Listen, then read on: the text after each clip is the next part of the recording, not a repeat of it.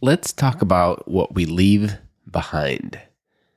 You might notice my voice is a little bit different today because yesterday I unloaded some straw, and straw is my kryptonite for my allergies.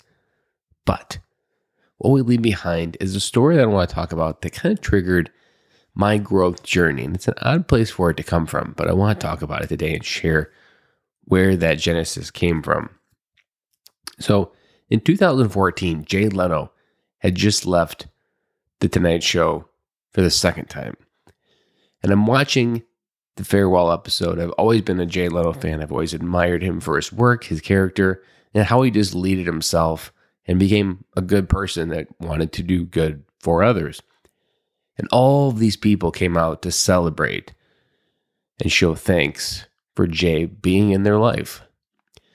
And what that did for me was it opened up this question of, I don't think anybody's going to do anything close to that for me.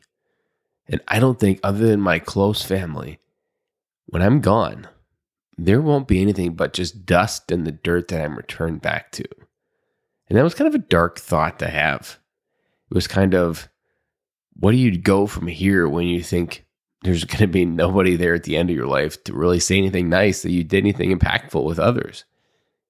But it was that moment, that question, that really started making me dig deeper. Now, if you know my story, in 2014 is also when I dropped out of school. February 6th is when he said his farewell on The Tonight Show. That was just a month after I had dropped out of college. And so this was kind of a dark time in my life because I really had to do some soul searching.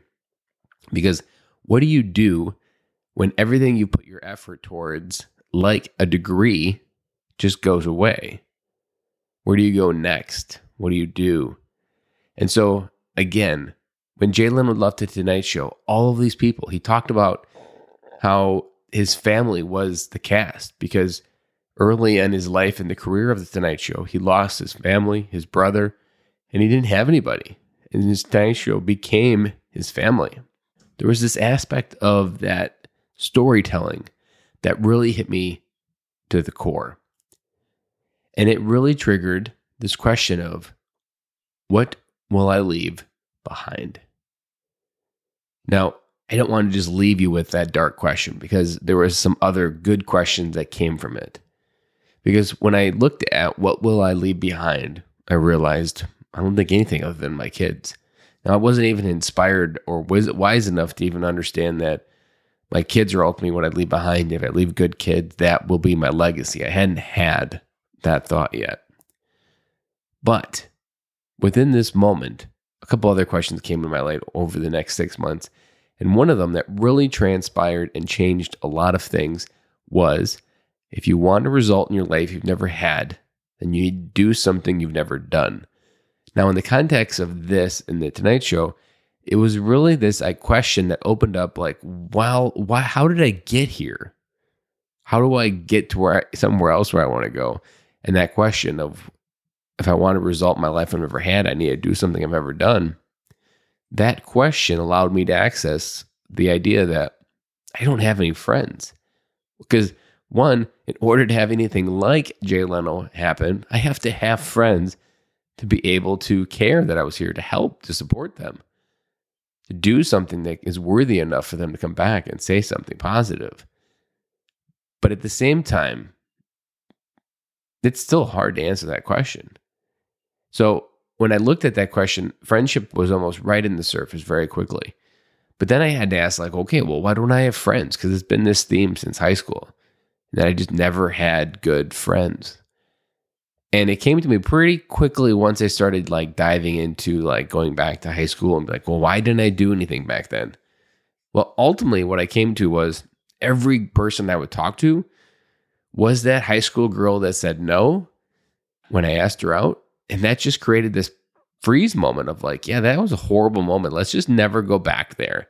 Let's never go back to that rejected moment in time where we felt rejected. And so you should just apply that rule to everybody. That's how essentially how my subconscious applied that lesson.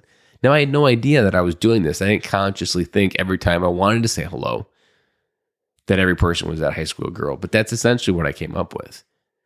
And it was again, this Genesis moment and this question that allowed me to dig deeper and to have the courage to finally say hello to dads at the park.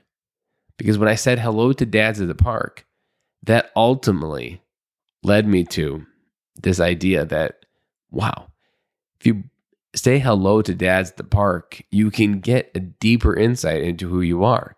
The third dad I talked to was a veteran, and I was like, wow, did that just work?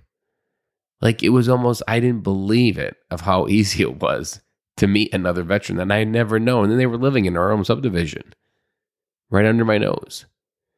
And it was, again, this moment that transcended all of the growth that I have in my life today came from this pit of watching Jay Leno close out his life, mic drop it, realize I don't got anything close to what Jay has, and realizing that I need to do something about it.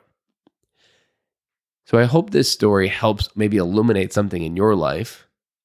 Probably maybe brought you to a little bit of a deep place when you asked that question for your own life. But hopefully, like my life, that you can find the genesis for where maybe you went wrong. And then also find the course correction where you need to go right. And find out how do you change that.